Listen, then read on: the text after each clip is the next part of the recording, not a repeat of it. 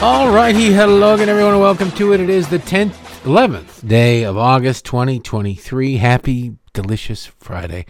Amen, brother, we made it. I am Derek Hunter. I am your host, and I'll be guiding you to whenever I'm done, through the news of the day. Don't forget, tonight at midnight, 12:01 to be exact, Eastern Time, the Week in F and Review goes live at patreon.com/Derek Hunter Podcast or DerekHunter.locals.com. The news spoken about, and the newsmakers spoken about the way they deserve to be talked about, quite frankly, because they're terrible people. They truly are. And every once in a while, it takes an F-bomb to really convey the contempt in which we hold these people. So check that out, please. Only $5 a month. Support the program if you could be so kind. All right. Another programming note, enter to win the contest at Patreon or Locals. The drawing will be held in a week, because I said I'm taking the week off. Although if something happens, I'll be here to do it. I'm just trying to relax before things get even crazier. And Dean, my friend Dean Karyonis, the history author podcast guy, is going to be here doing a good job. He's going to do better. You know what? You're going to learn a lot about history, I promise you. I don't know if he's going to do interviews. He's free to do whatever the hell he wants next week. So check it out. And he should do interviews. If he's got the setup, it's a much better microphone than I have for interviews. And he asks much better questions. So check it out. And please spread the word. And the Week in F and Review will be going on as normal, because that's how I never miss an opportunity to swear. It's just a policy I've had since the first grade. Anyway, appreciate all the support and the kind notes. And I'll be on email. Like I say, I'll be around. And let's get started so we can get the hell out of here and get to the weekend, okay? First, there's a lot of stuff going on, a bunch of things to talk about. And it's one of those days where you sit there and you go, where do you start? Where do you start with this stuff? Do you start local with the insanity of crime? Do you start national with the insanity of Joe Biden? Because you go down that Biden rabbit hole, you're kind of stuck. You're stuck. There's so much going on down there that you may never pull up from it. Same with New York. I do love how they sit there and talk about how they can't afford anymore sweet, nourishing illegal aliens. The sweet, sweet, nourishing illegal aliens. They're being just overrun with them. And they're going to spend an ungodly sum of money on them. Really?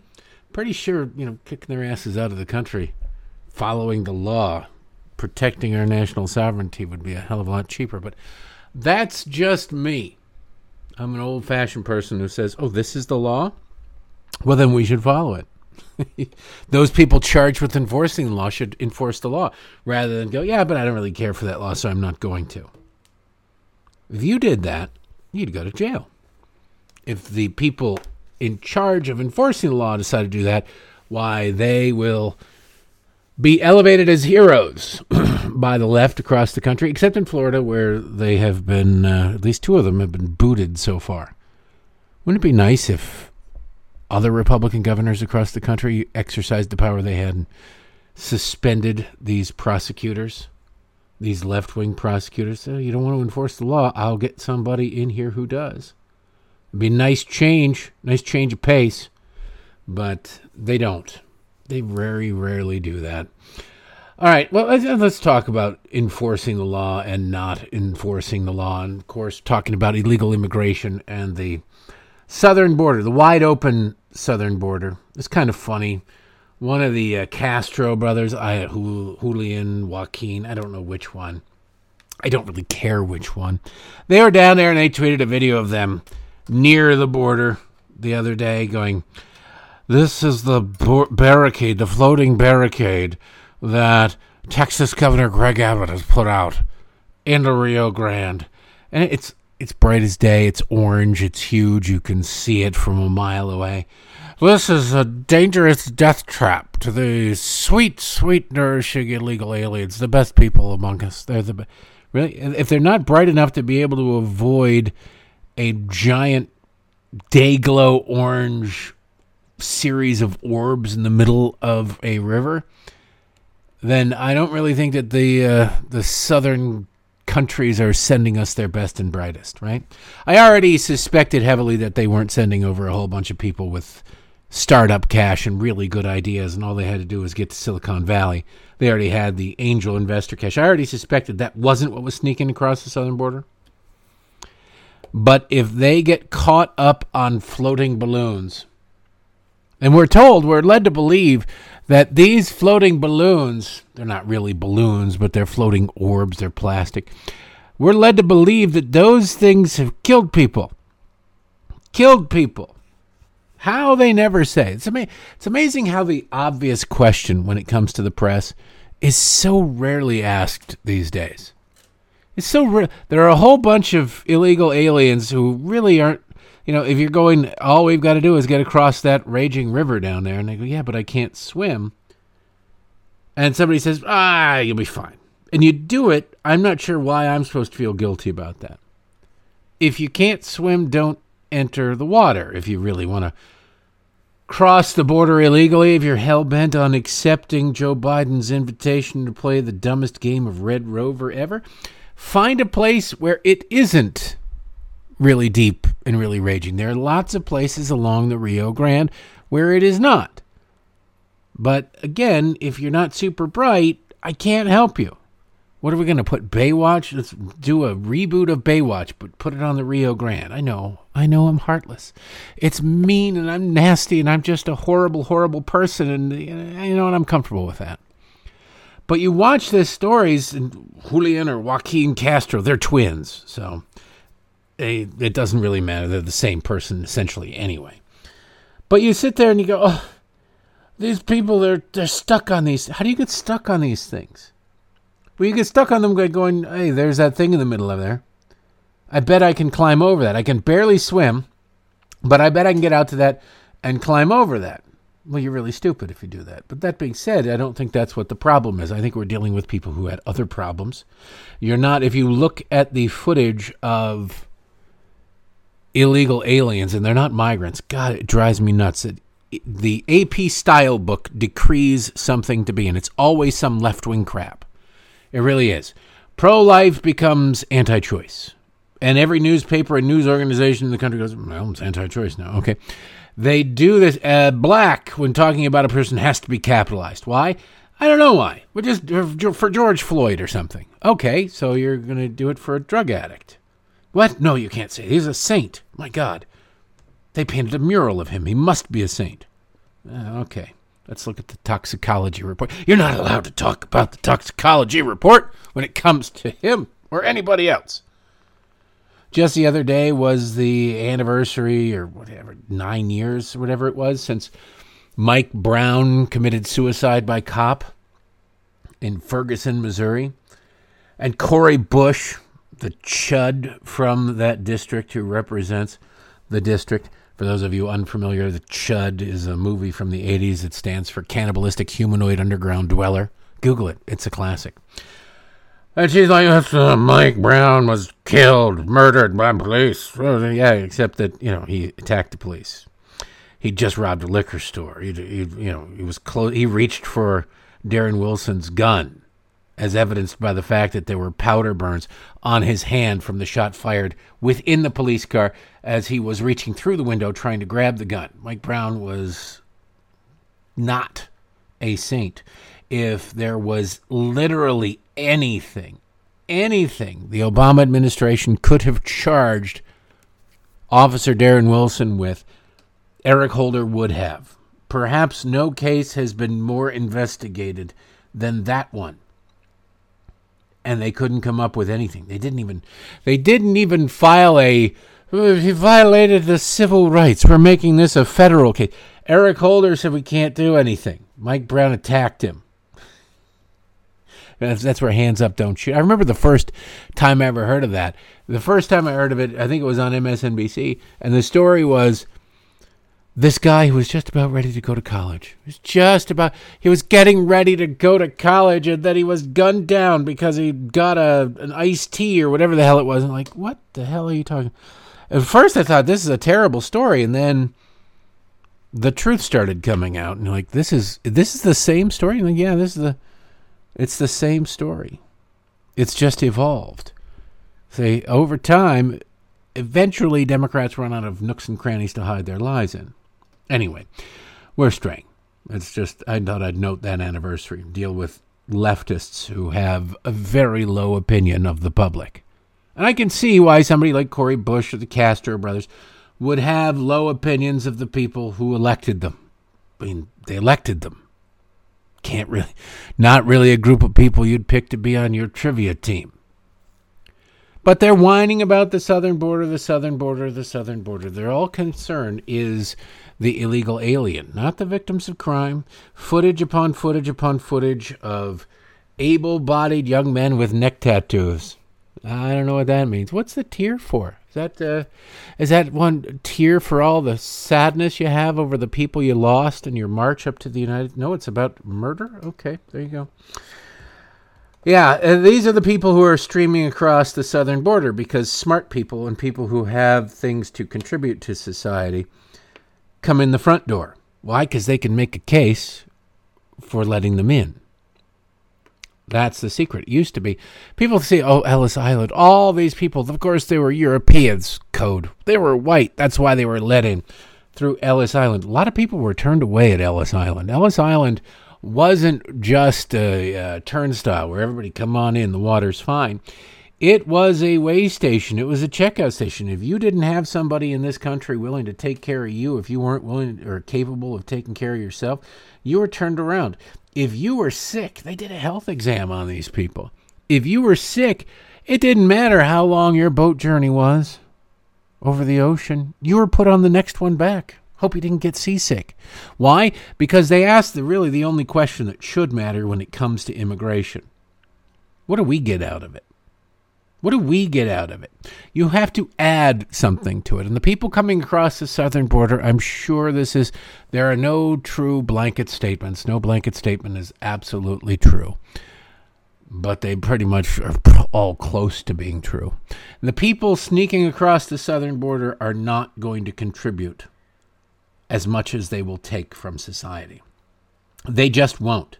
They don't speak our language, so already they're consigned to working for Democrats, usually off the books, at a depressed rate. They are likely illiterate in their own language, meaning they're unable to read it. So if you're unable to read in their own language or our language or communicate in our language whatsoever, what prospects do they have going forward? Not many. I always cite this because it's completely relevant. It's probably, 15 years ago now. There was one of those big lotteries. Back in the day when the big lottery was like 400 or 500 million. I forget how much it was, but a guy in New Jersey won it. And the media was reporting on this guy in New Jersey. Now he was, I believe, a legal alien. But he'd been here since the Reagan administration. I think he came over in 86 or 87, something like that. This was 2010, 11, somewhere in there. The guy was a janitor, and the guy needed a translator at his press conference. New Jersey, either he decided he wanted to go public, or New Jersey doesn't. Some states don't allow people who win the lottery to keep their names out of the news. So he was there answering press questions, and he needed an interpreter to do it. He'd been in the country for going on 30 years, 20-some. He needed a translator at his press conference. Look, there's nothing against janitors. You need janitors. But that's all he was ever going to be because you don't really need to communicate all that much. If you're looking for people who are going to add to society, bring something more than they take from it, you need to be able to communicate. You need to be able to communicate. The people marching across the southern border can't really communicate. Not in any meaningful way. Yeah, they can get picked up in a Home Depot parking lot and do some manual labor for cash and not contribute. Their kids can go to schools, public schools, who need to slow down the learning process of American kids because they need to catch up the 15-year-old who's in third grade level math and has no idea how to read. So they got to slow down, and they got to do language barrier issues. That costs money. That takes time. That damages the prospects of American children. Doesn't matter what the heritage of the American children are. If it were an influx of Germans, it would still screw up the school system and cost a ton of money. Democrats don't give a damn about it. Well, that's not true. New York Post today. NYC parents fear migrant surge in schools. Quote, this situation is horrible, end quote. See, Democrats suddenly start to care about things when it impacts them. When it's just a bunch of redneck red voters down along the southern border, who cares? Quit whining, Texas. Oh, wait, you're busing them here? We're being tortured. Post reports Manhattan parents were concerned about the overcrowding in their children's already strained schools a day after City Hall warned of an influx of thousands of migrants in the New York City public schools. Again, they're illegal aliens. Migrants migrate, hence the word being the root, migrate.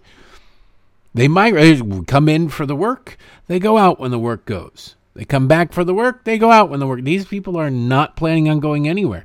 And if Democrats have their way, they will be canceling your votes all across the country.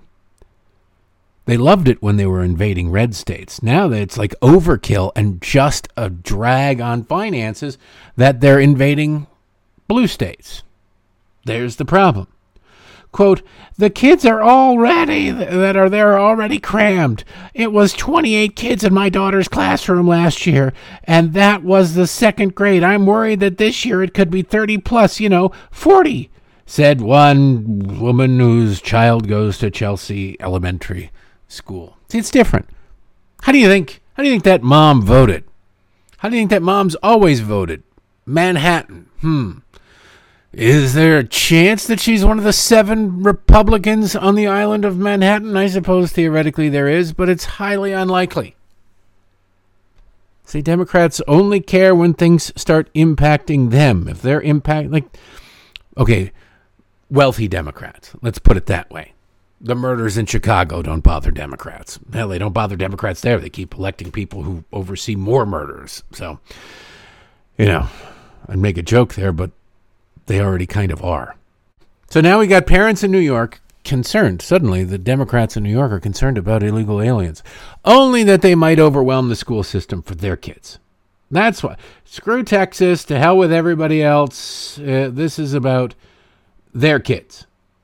You can't blame them, I suppose. You got to take care of yourself. But it's amazing that they're always surprised when the what they do comes back to haunt them. I'm trying to think how to best phrase this. I overuse this, but it's original and it's true. Frankenstein's monster always returns to burn the castle. It's just how it. If you've ever seen the movie, that's what happened. It doesn't work out well for Dr. Frankenstein. He unleashes this monster on the world. Doesn't work out well for the world, and then after a while, a little homing beacon comes in like a salmon going upriver to spawn, and ends up destroying Dr. Frankenstein. Frankenstein cares a lot more about what's going on once the monster makes it back to the castle. It's weird how that works out, and that's exactly how it is for Democrats. They don't care too much. It's a tragedy. It's horrible that it's costing these states so much. However, imagine the cost to the children of these sweet, sweet, nourishing migrants, especially the ones with the neck tattoos, pledging their loyalty to MS-13. I don't know what that is. I assume that's some sort of state lottery, but it's wonderful. That shows a real sense of dedication to these young men that they have to their community, etc., etc. Because the people who are being terrorized by MS-13 and the people who are being negatively impacted economically by the influx of cheap, under-the-table labor are never the same people who are Democrat stalwarts. No one who is worried about going out and maybe running into an MS-13 illegal alien released, welcomed into this country really by Joe Biden, is hoping to make it back from their grocery store run so that they can max out their donation to the Biden-Harris reelection campaign. Say, the vice president loves Venn diagrams. That Venn diagram of donors to the Biden reelection campaign and people who live in fear of MS-13 in their neighborhood, that there's no overlap. There's no Venn diagram. It's just two circles, actually not even all that close to each other. I'd say next to each other, but now there's a couple of city blocks in between. So they don't really have to. It's really easy to care and be compassionate by your own definition if you don't ever have to deal with the consequences of your compassion, if you don't ever have to see it. Not too many illegal alien children are going to be holding back the student progress at Sidwell Friends, right? How many illegal aliens do you think are going to be hitting the really expensive elite northeastern boarding schools? Probably none, unless you count the cleanup crew on the weekends once the children are safely away in their Hamptons homes. It's weird what it takes to make Democrats care. And now we've got this, because they're all whining about money. Money, money, money, money. Fox News reporting. New York City Mayor Eric Adams said on Wednesday that the city's ongoing migrant crisis is projected to cost the city over $12 billion by 2025, as he renewed his call for more action from the federal government. In that sentence, the word action can be struck and replaced with money. The only action the federal government could take is sealing the border, doing their job, following the law. Adams has declared New York to be a sanctuary state. He doesn't really give a damn about people coming in. He doesn't like them coming to New York, but he got to take one for the team, because he can't be the first hypocrite to say, all right, we're no longer a sanctuary state because we've been overwhelmed. That wouldn't fly with these people. He'd be excommunicated. There are very few things that get you excommunicated from the Democrat Party. One would be, being pro-life. One would be, thinking that maybe it's not a good idea to have a 13-year-old soldering off their genitals, things like that. Another thing would be to say, hey, we now think that maybe the federal government should enforce the law. No. Pearls will be clutched all across liberal land. The backs of wrists planted firmly to foreheads as fainting couches are dramatically engaged should a Democrat come forward and say such a thing. So instead, it's all, we just need some help. We just need some action from the federal government. Action with 9 zeros. Not 9 zeros. You heard me. 9. Quote, since last year, nearly 100 asylum seekers have arrived in our city asking for shelter, and we are past our breaking point, Adams said in a statement. It's weird because literally every small town in Texas where the illegal aliens march across the southern border, that's asylum seekers in a year. That's about asylum seekers in a couple months. And you're not dealing with a city of 8 million people down on the southern border. You're dealing with a city of, 2,000 people on the southern border. And New York is overwhelmed. They're just overwhelmed that so few, just about, 1% of the population that has shown up. That's a bridge too far. Nobody can handle that. It's horrible, horrible, horrible. Again, those Texas towns, they don't count. They don't matter. They're not real Americans. Mayor Adams continued, New York City has been left to pick up the pieces of a broken immigration system. This is one of my favorite things. Our immigration system is broken. Well, you're only enforcing some of the laws, barely any of them. It's amazing how, take your watch apart, take a clock apart, and take the back off, and just reach in and grab a couple of springs or some coils or some gears, whatever, just pull them out. Just some of them randomly and see how well that clock works. Oh, this is a broken clock. No, you removed half the gears. It can't work. The whole thing needs to work.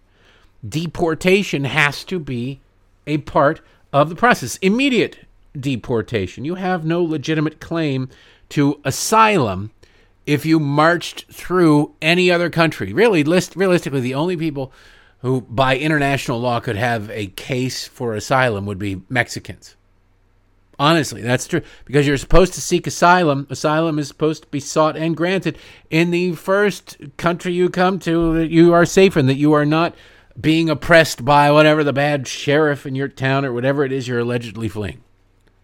Once you're out of your country, you're in the next country, presumably, unless it's Jackie Gleason as Sheriff Buford T. Justice, and he's not about to let a little thing like jurisdiction stand in the way of him getting his man, you're safe. Unless he really ticked off somebody, like, we'll start an international war in order to get this person nobody's ever heard of. That's the law. That's the law the left, that the elites came up with. That was it. But it doesn't matter anymore. Thanks to Joe Biden. We'll hear you out in 5 to 7 years. You'll never hear from these people again. One that is predicted to cost our city $12 billion over the course of 3 fiscal years without policy changes and further support from the state and federal governments. There's your ploy from the mayor. Our compassion may be limitless, but our resources are not. Yeah, they are. Prioritize. Come on, defund the police. What could go wrong? Take some money from them and give them to the illegal aliens. Spread the wealth around, my friends. So I did some math because there's some other numbers in here when you get down to brass tacks. Adam says there are currently more than 57,000 people in the city's shelter system, and it's spending $8.9 million a day, nearly $300 million a month, and nearly $3.6 billion a year. These are the illegal aliens. The city's migrant rolls were highlighted this month when images emerged of scenes outside the Roosevelt Hotel, which is acting as an arrival center, and where lines of adult migrants could be seen camping outside the building. Of course, you want to look at, that's the welcome center. Look at the places where they've been settled by the city, the hotels that they've been put in. And you would think that Hunter Biden came through on a bender. Prostitutes everywhere, drug a problem. I thought these were the go-getters ready to get out. All they seem to be doing is cooking, whoring, and drinking and drugging. I'm sure that I'm going to be a net positive to society that Democrats promise us they truly are is going to kick in at some point, right? Anyway, I did some math on this. I took the numbers right there in the story. 57,000 people, $9.8 million a day, $300 million a month, $3.6 billion a year. So per day, per illegal alien, if they're spending $9.8 million, they're spending $171.92 per day on every single one of these sweet, nourishing illegal aliens. Oh, love them. Single tear down the side of my eyes. They're better than us. They are. Then you go to the per month number, $300 million per month. They're spending $5,263.15 per sweet, nourishing illegal alien per month. Now, that's per illegal alien. A lot of these people are coupled up, and that counts kids, too. It counts kids. The average rental price in New York City is up a lot again this year. It's up to, I believe it's $5,300 a month. Maybe it's $5,500. Whatever it is, it's right around the cost per sweet, nourishing illegal alien that the city says they are currently spending on these things. These are for apartments. If you have a family, you got 15, 16 grand a month that the city's spending on you. If you take their numbers seriously, you could get a really sweet place, probably in Greenwich Village, maybe down near where Taylor Swift lives, for that kind of money. I mean, not in the same building. That'd be ridiculous. It'd be a lot more than that. But somewhere down in that neighborhood, you could. A loft, a studio, something or other. Seems to me that the city could maybe tighten their belt a little bit and get a little smarter about how they spend that money. Instead of paying to fix up hotels that the better than you are illegal aliens are trashing and burning up with crack and meth and God knows what else is crawling around there with the prostitutes. Maybe you put them in an apartment building. See, but with this kind of money available for rent, you'd again be running into that, hey, you can live in a building where people who write checks to the DNC, the Democrats live. They don't want that. Nobody lives in those downtown hotels that they've overtaken, that they're damaging. Not a whole lot of Dylan McKay's. There's a nice reference for you. Down there, he lived in the first couple of seasons in a hotel in 90210. Nope. Well, then you go to the per year cost, and you could just really just cut a check and get rid of these people pretty damn quickly. Because if they're spending $3.6 billion with a B per year per sweet, nourishing illegal alien, you are looking, my friends, at $63,157 per. I'll repeat that number. $63,157 per illegal alien per year. Just times that by a family of three, you got $189,471. Now, it's kind of funny because these illegal aliens are up there and they're now complaining about their accommodations, mostly because they come in, they trash the place, or some of them trash the place, and everybody goes, hey, this place is trashed. You look at any public housing anywhere, and you go, this place is trashed. Like, yeah, you know why? Because there's no ownership. There's no incentive. Somebody else takes care of stuff. There's no incentive to take care of anything. It's the same thing with something really, really cheap. My first few cars were $400. My first three cars were $400 a piece. Junkers. They were old. They had a ton of mileage. I was never gonna get any resale value out of them. They were in decent shape when I got them, as far as physical, but I mean they're well past their prime. I didn't clean them. It was gonna rain eventually. $400. And then I finally bought my first new car, 2012, I think it was. It was a Mini Cooper. I got that thing every Saturday. I was washing that car. Every Saturday I was vacuuming that car. I took care. I made payments on that car. I was going to take care of that car. You're damn right. I was proud of that car. I earned that car. The other car is like $400. Yeah, sure, whatever. Cost more to get insurance for the year than it did to get the damn 1979 Volare station wagon with 200,000 miles on it. So you have ownership. You have the pride of ownership. You don't have that when the city's putting you up in a hotel. You don't have that. Why would you? You put a hole in the drywall in the hallway, and somebody else will come along and fix it. And then sooner or later, there's so many holes that nobody comes along and fixes it. And you go, well, this place is terrible, terrible. Well, why'd you put all the holes in the hallway? I don't know. Why'd you carve your name in the bathroom wall? Well, for $189,471 for a family of three that the city is spending on can't stress this enough, sweet, nourishing illegal alien, you could send those people just about anywhere. That's more than the average gender studies moron who goes to Smith College ends up owing in student loans. You could pay that off. Hell, maybe you get an influx of Smith College graduates coming to New York claiming asylum so they can get their slice of the pie. But it would solve the problem, except it wouldn't actually solve the problem, because the problem is the illegal aliens streaming across the border in the world's dumbest game of Red Rover ever, led by our senile, dementia-suffering, never been too bright his whole life President of the United States. Isn't that interesting? I don't ever want to talk about that. It somehow always comes back to it's Republicans' fault.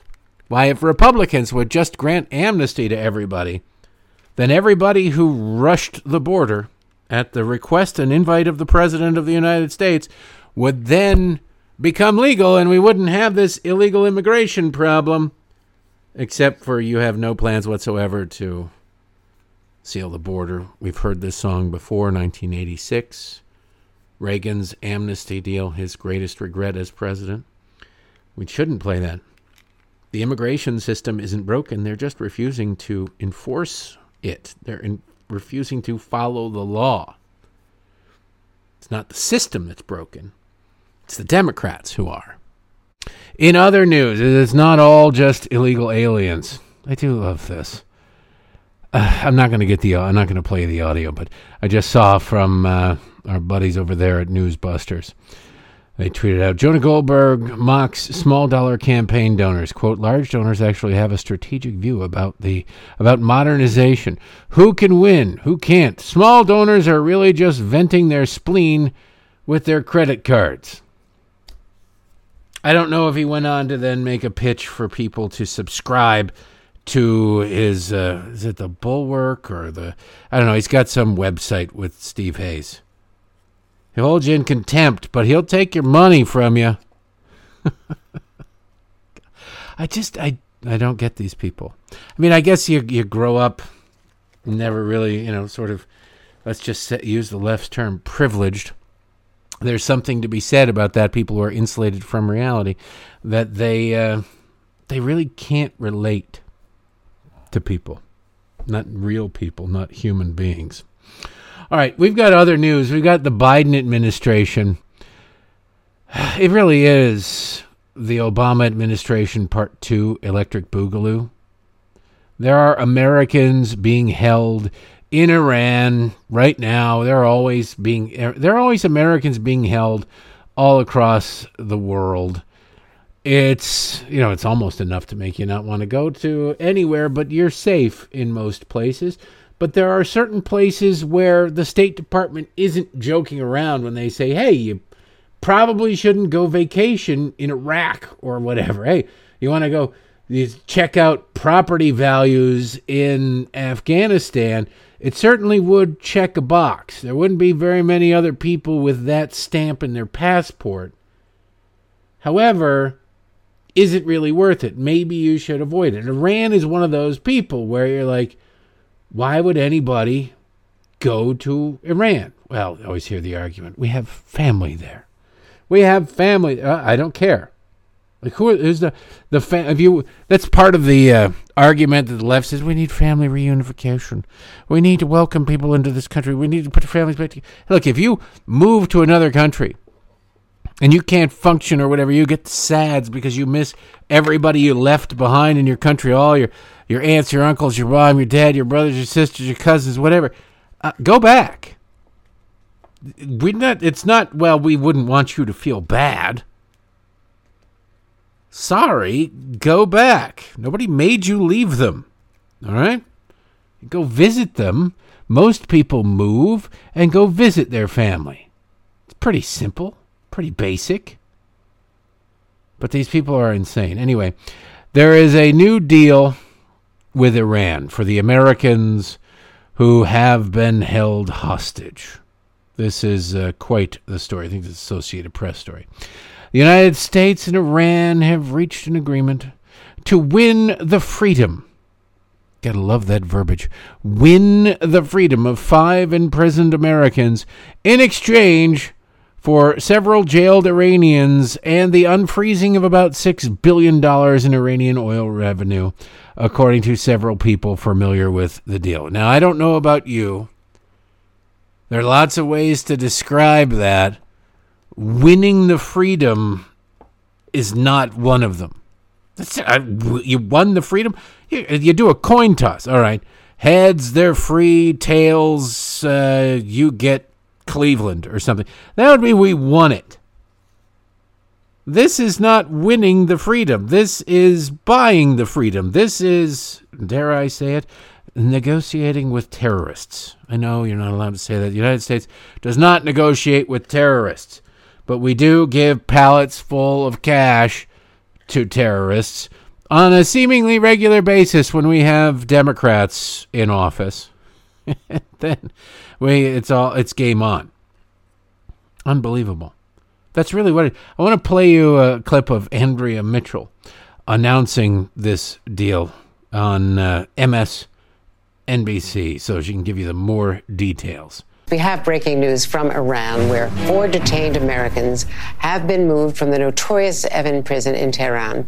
NBC News has learned that the detainees have been transported to a location in the capital where they're going to join a 5th American detainee under house arrest while a number of other steps are going to be taken to free up $6 billion in Iran's oil revenue being held in a South Korean account that could only be used for humanitarian purposes like food or medicine. The U.S. government has identified 3 of the Americans held in Iran to us that are part of the deal.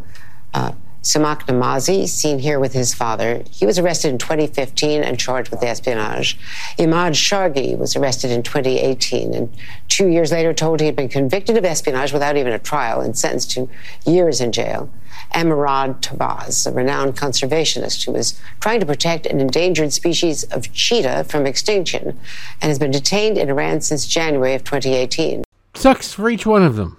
It sucks for each one of them, but don't go to Iran. It's pretty. You solve your chances of being held hostage. They're not detainees, they're hostages. Your chances as an American of being held hostage by Iran decrease pretty dramatically if you don't go to Iran.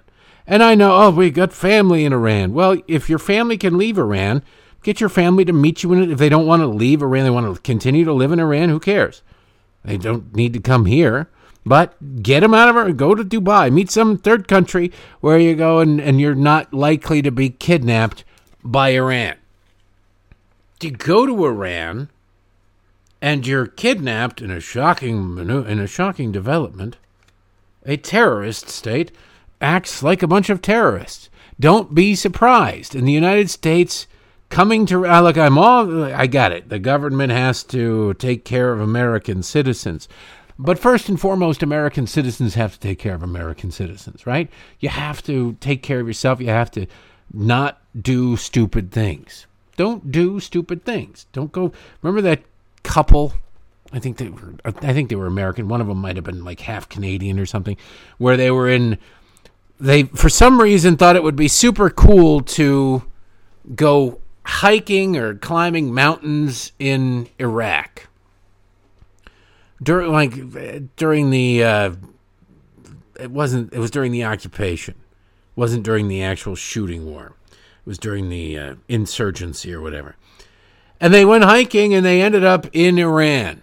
Remember, they were eventually let go. But they're hiking and they ended up in Iran. Like, it was a total honest mistake. Well, you shouldn't have gone to Iraq in the first place. I'm sorry.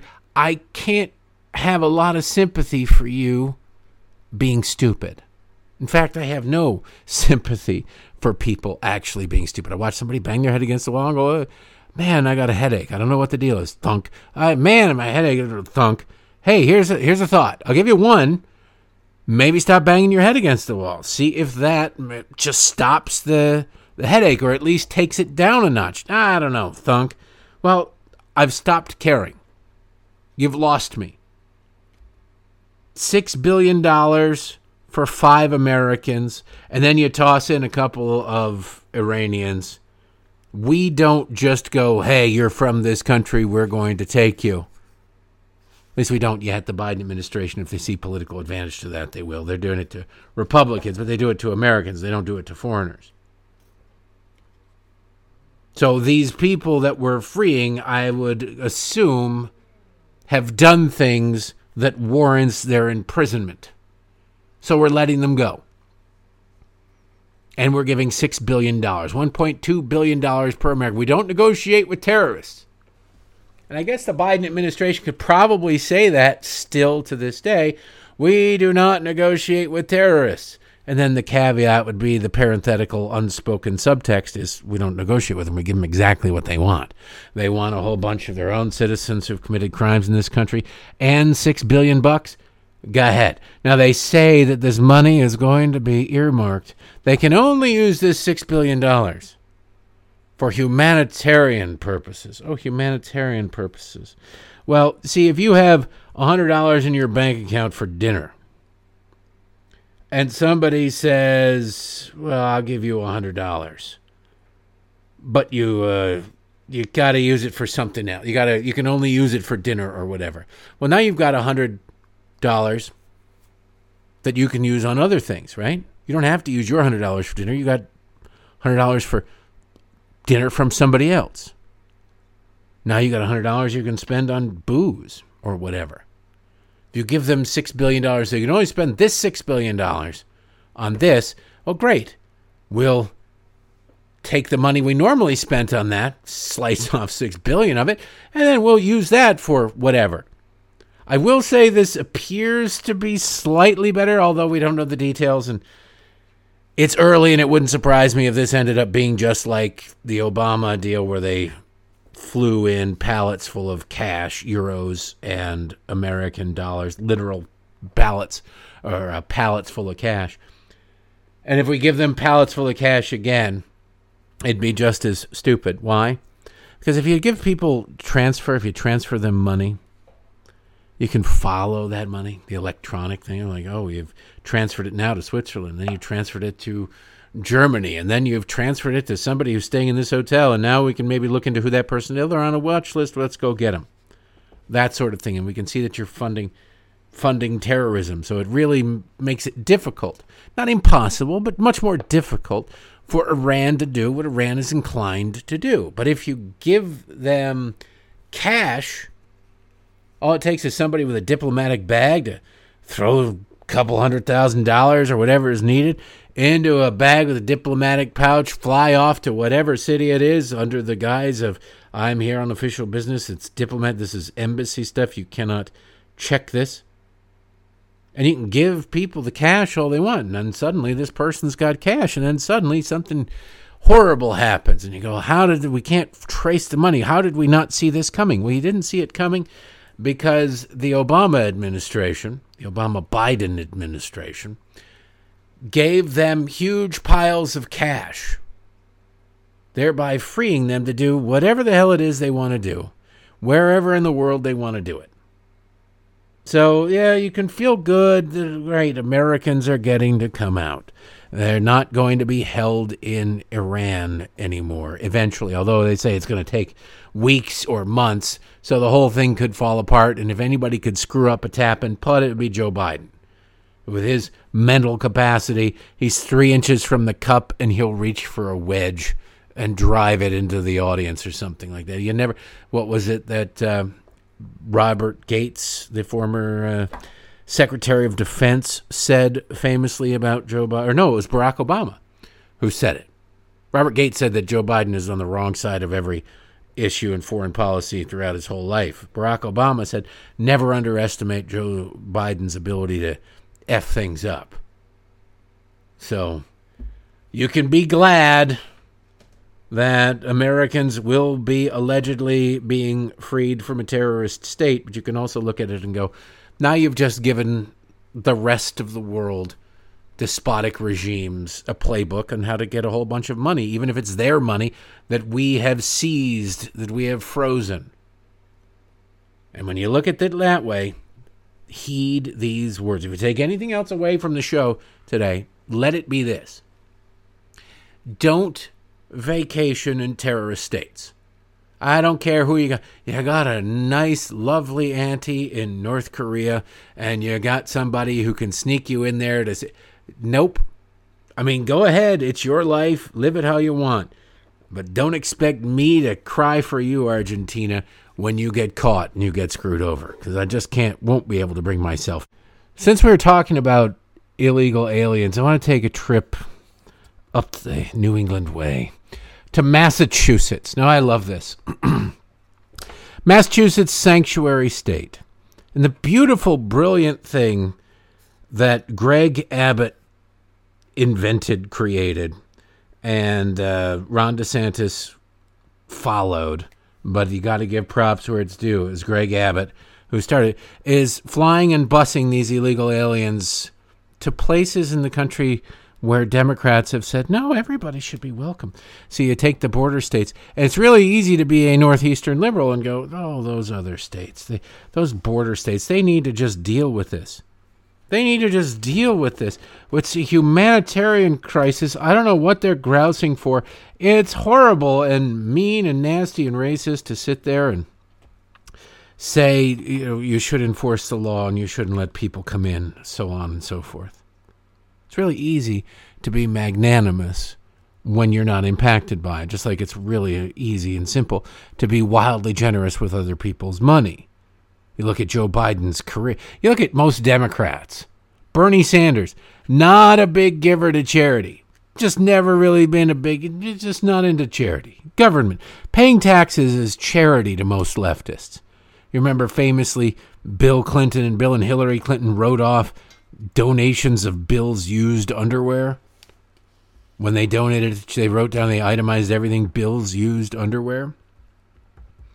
Did the people they donated those to get to write off the cost of the penicillin shot? I don't know.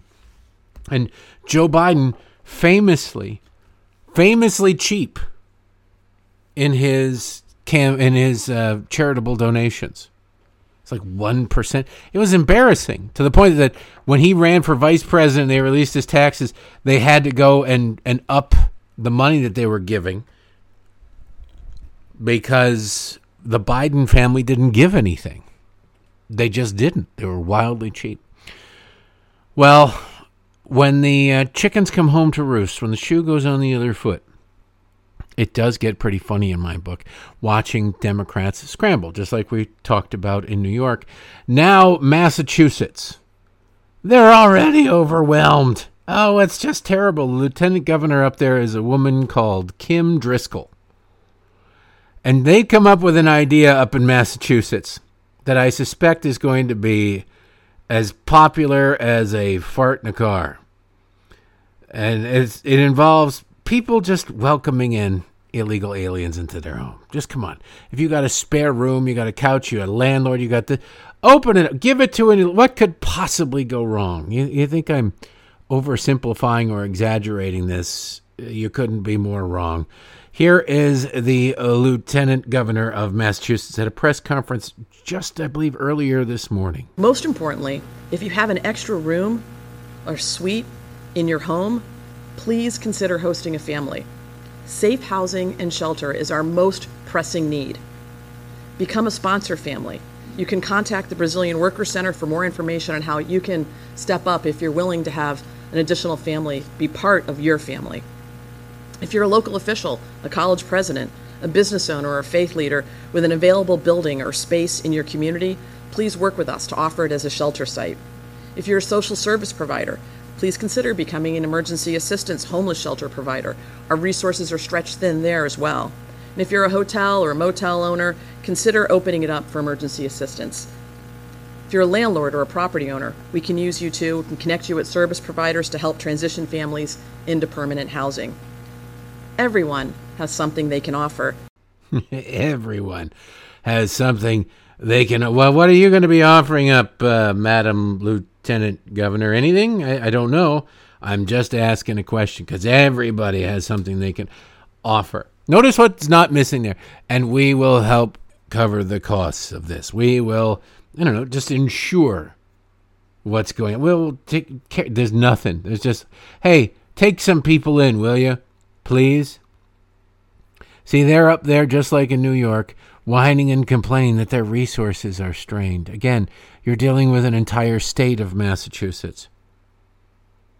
And they are overwhelmed by what a small town in Texas deals with on a weekly basis. This from the Commonwealth, a nonprofit news organization up there in New England.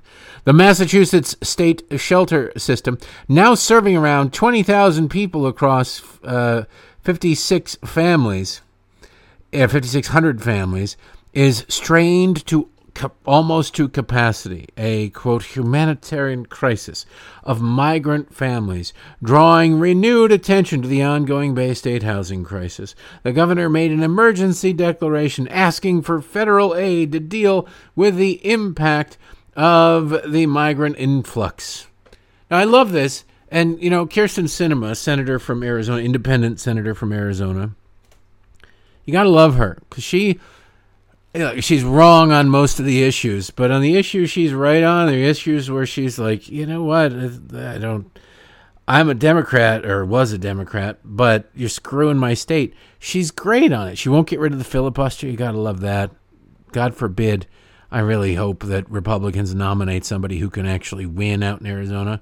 But short of that, keeping Kyrsten Sinema will be much better than any of the Democrats that are up there. Republicans maybe should consider not even bothering to nominate somebody. We nominate Kyrsten Sinema. But the other day she was saying that she was very angry, Senator Sinema was, because the Biden administration was sending emergency funds to New York State to help with the migrant crisis. Why the hell are they sending money to New York State? They're not sending money to border states, really. And, Arizona, frankly, should. Arizona is, for all intents and purposes, a blue state. They've got 2 Democrat senators. They've got a Democrat governor. Might as well be honest about it. But they're not interested. The Biden administration is ignoring the crush in Texas. Like, hey, man, what are you going to do? We give them phones, we put them on buses and move them a couple of miles from the border and then say good luck to you. There's school districts down in Texas that have tens of thousands of kids now. It's just a complete and total disaster. And the Biden administration hasn't said squat about it. They don't care. They do not care. They will not care. But New York...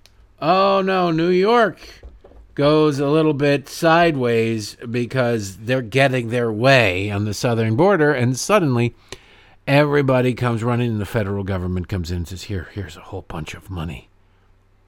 Please don't feel badly about it. It's okay. It's okay.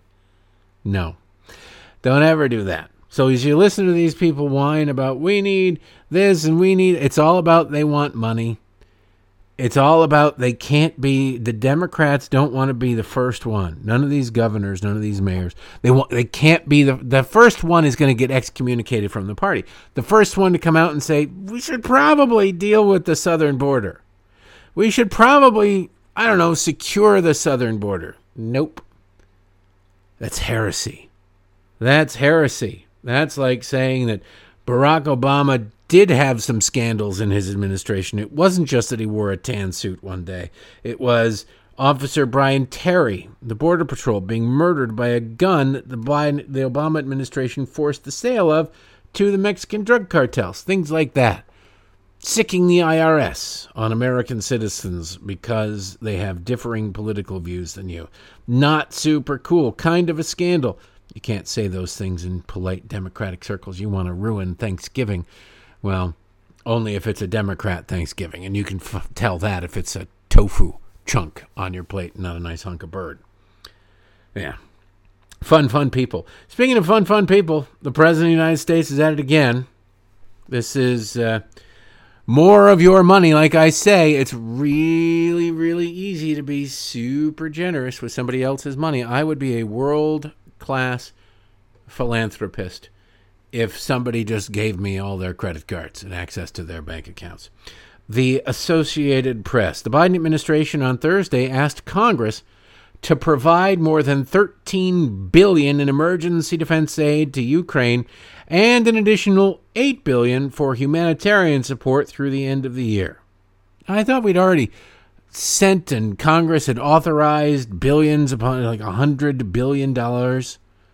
And they keep blowing through it. Now, maybe this means nothing to Joe because, as we saw, Biden Family Inc. really raked in the money.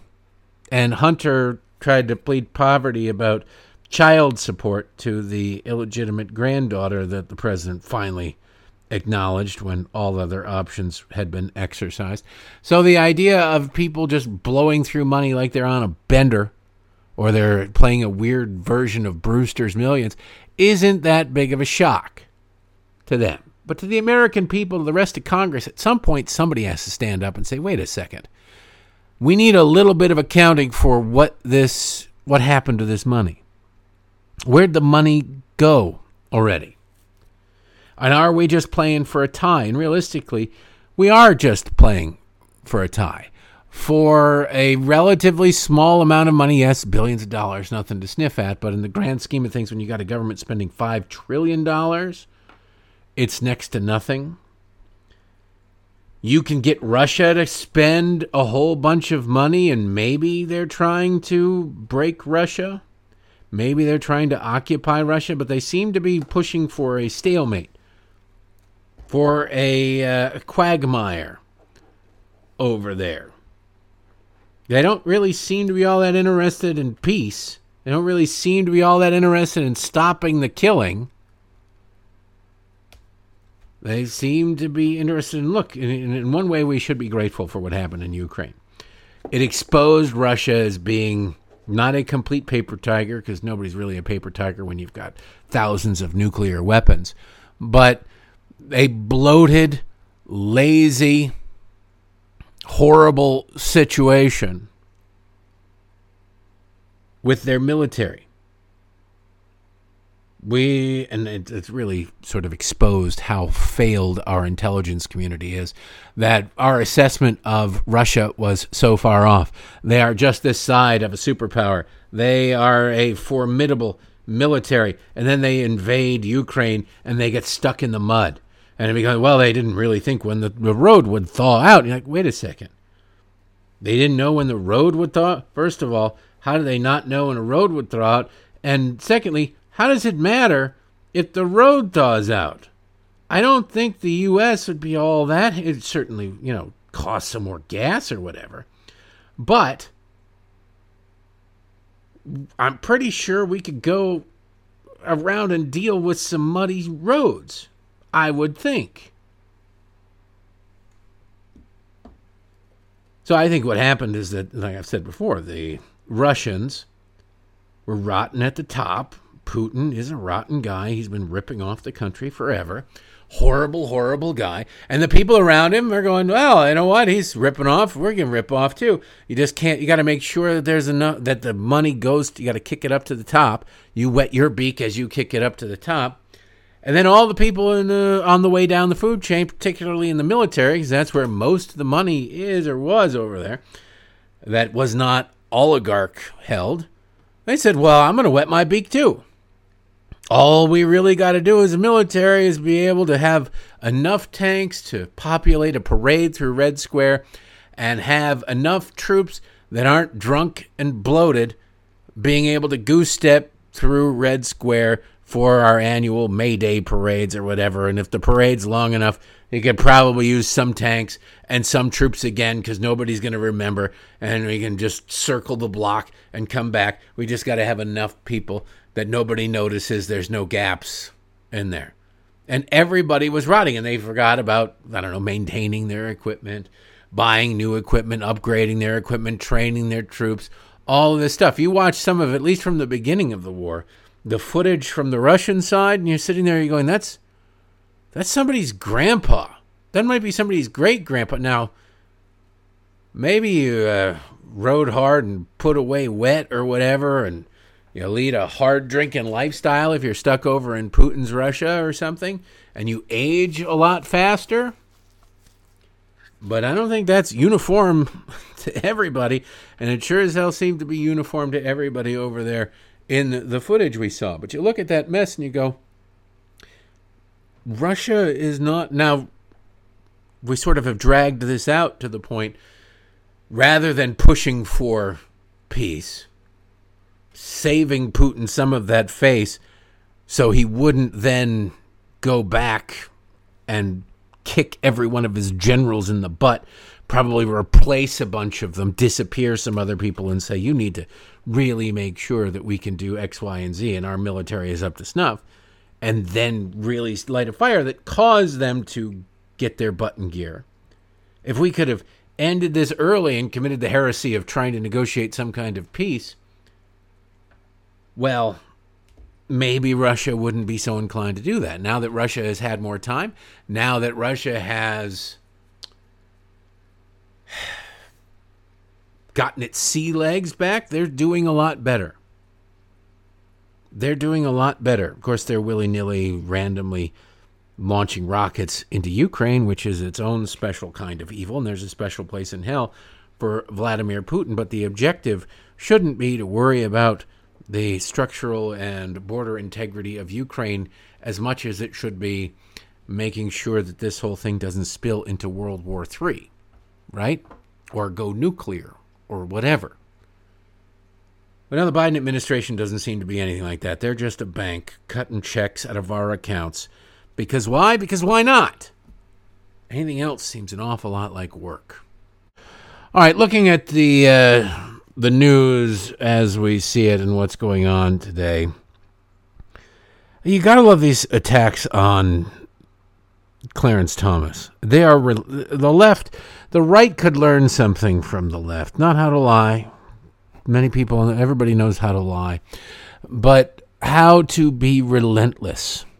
There's one thing the left is relentless. My God, they are absolutely tireless. They are like the Borg. They're like a Terminator. You can't be reasoned with. There's nothing going to stop them unless you get them into a compactor and smash them down. You got to love what passes for news nowadays, too.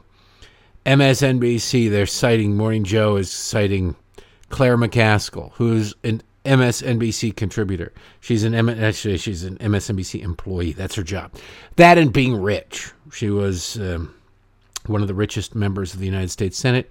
For the short while she was there, family owns a private plane and all that sort of thing. But nobody cared more about the poor than the people who desperately try to keep them as far away from them as possible by never having to fly next to them in a commercial airliner.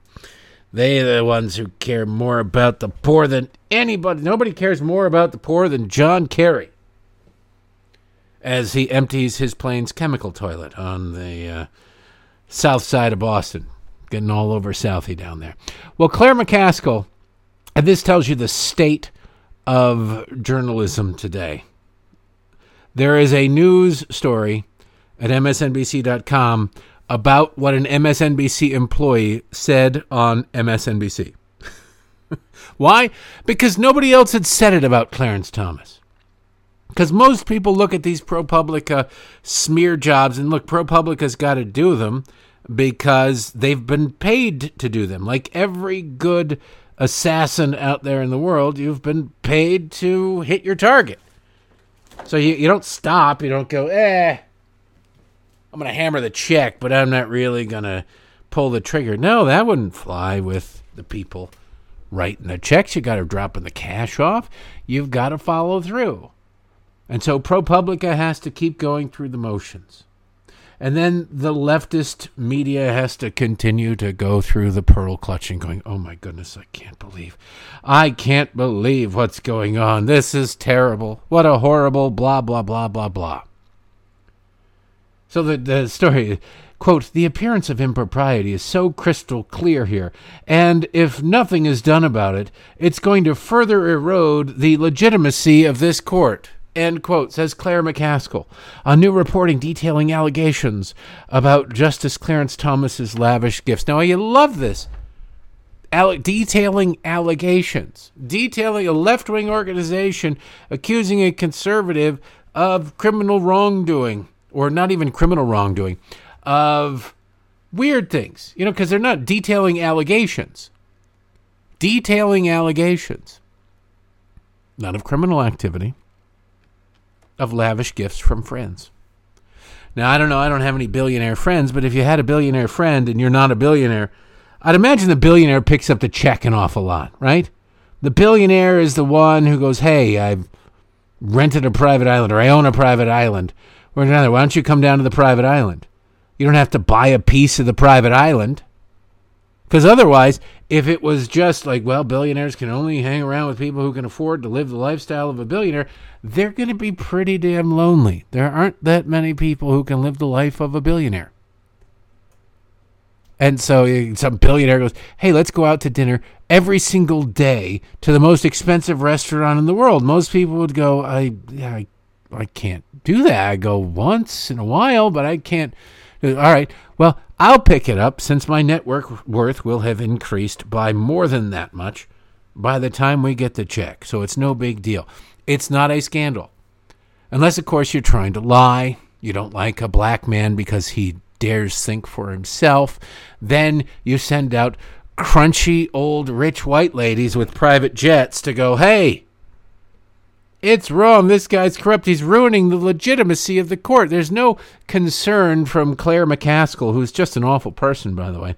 There's no concern from Claire McCaskill that Sonia Sotomayor has made, $5 million off of the seemingly forced sale of her book to every institution, every left-wing institution, where she has spoken since getting on the court?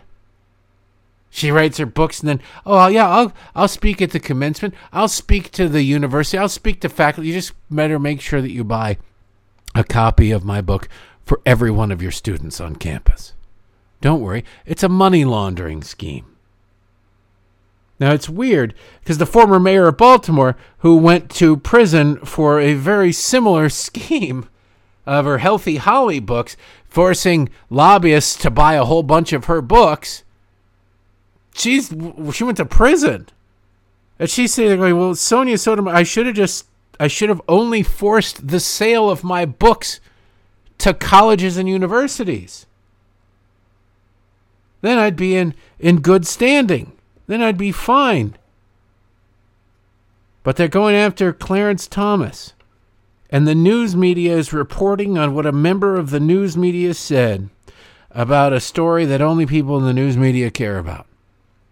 It's the ultimate snake eating its own tail. That's really what the media is, a snake eating its own. It can't swallow fast enough as far as I'm concerned. And it's not just MSNBC, although they are the worst. CNN, you got to wonder, look, people over at Discovery, you own CNN. If you can't unload it, first of all, you should be able to unload it pretty well. Its only value is in the fact that it's in every single house that has cable. It's part of every single cable package out there. That's its only value. People don't seem to realize that. CNN has a lot of value because of that. Remember when Al Gore sold Current TV for $300 million to Al Jazeera? He didn't sell it for $300 million because, my God, the audience at Current TV is gigantic and Al Jazeera wanted a piece of it. No, Al Jazeera wanted it because it was in something like 80 million homes across the country. That's what it was. Nobody watched it. Its ratings were in the toilet, but it had inherent value because it had a potential audience. Most of cable in general has potential audience. It's whether or not they get clearances in various markets and the number of houses they're in. Very few of them actually make a profit.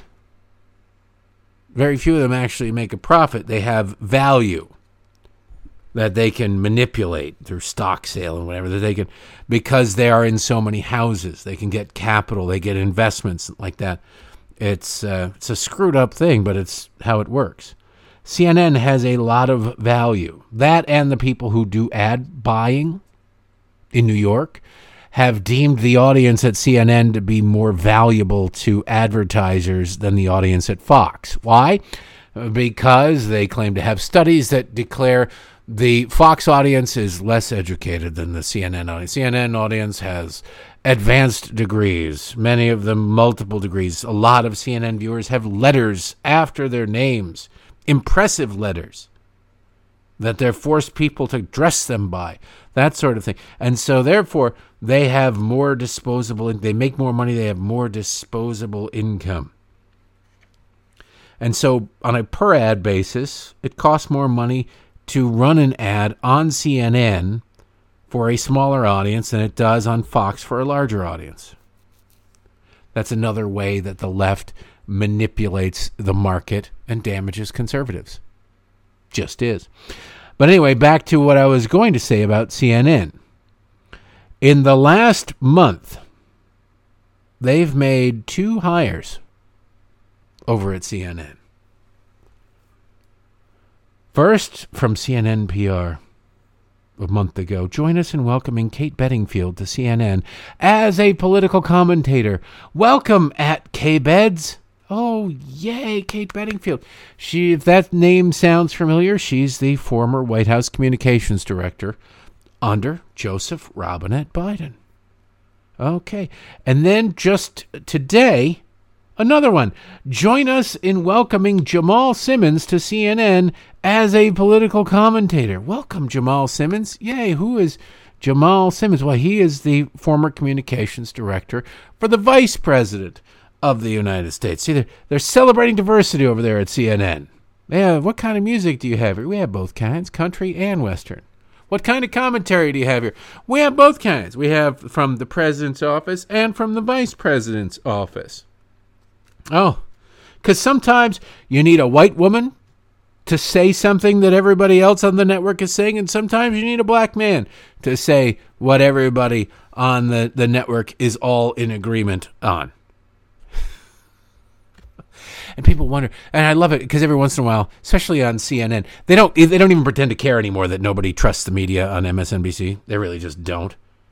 So they every once in a while, the CNN panel is like, we really have to deal with this lack of trust in the media. Lack of trust in the media. It's really, and then they go on for 5-10 minutes to complain about Fox News. And I'm like, wait a second. But no. Maybe part of the problem is you guys. You should find a reflective surface, John King. Maybe you should find a reflective surface, Jake Tapper. But their little fragile egos cannot allow for that prospect. They can't allow for that. Maybe you look at your own PR department, welcoming the two top communicators in this current administration. What do you think? Are they going to come in guns blazing, critical of the Biden-Harris administration? Or are they just going to go out there and belch up absolutely everything that everybody on CNN is already going to say? Why would anybody tune into this? Discovery of talking to you. You guys own this. I get that you pushed out Chris Licht. He was terrible. He doesn't have any sense of what news should be. He was a stupid entertainment producer. He had no business being up there. You need somebody who actually likes the news, who's interested in the news, and has some semblance of going, we should have standards in news. That ain't Chris Licht. That's not the way that worked. But whoever you got slapped in there, it really doesn't matter who you've got running it up at the top. The problem is the rot throughout the body. If you remember, when Sean Spicer left the White House, not a single outlet would touch him. No, Fox actually, to their shame, put out a press release going, we are not going to hire Sean Spicer. I don't know why you needed to announce that to the world. You could have just not done it. You don't have to kind of be... If Bill asked me to the prom, there's no way in God's green earth I'm going anywhere near the prom or anywhere with Bill. He's got acne and he smells. Like, whoa. Bill, how do you even know Bill was going to ask you? Maybe Bill didn't want to ask you. It just seemed wildly unnecessary. CNN and MSNBC were not interested, not going to hire him. He ended up at Newsmax for a long time, but it was unnecessary. It was weird. But there isn't a single Democrat that doesn't have somebody with a press pass and a golden parachute waiting for them outside the White House gates. At the end of the Obama administration, I believe Wolf Blitzer and Jake Tapper and Dana Bash were driving Ubers from the White House to CNN to get as many people as they possibly could.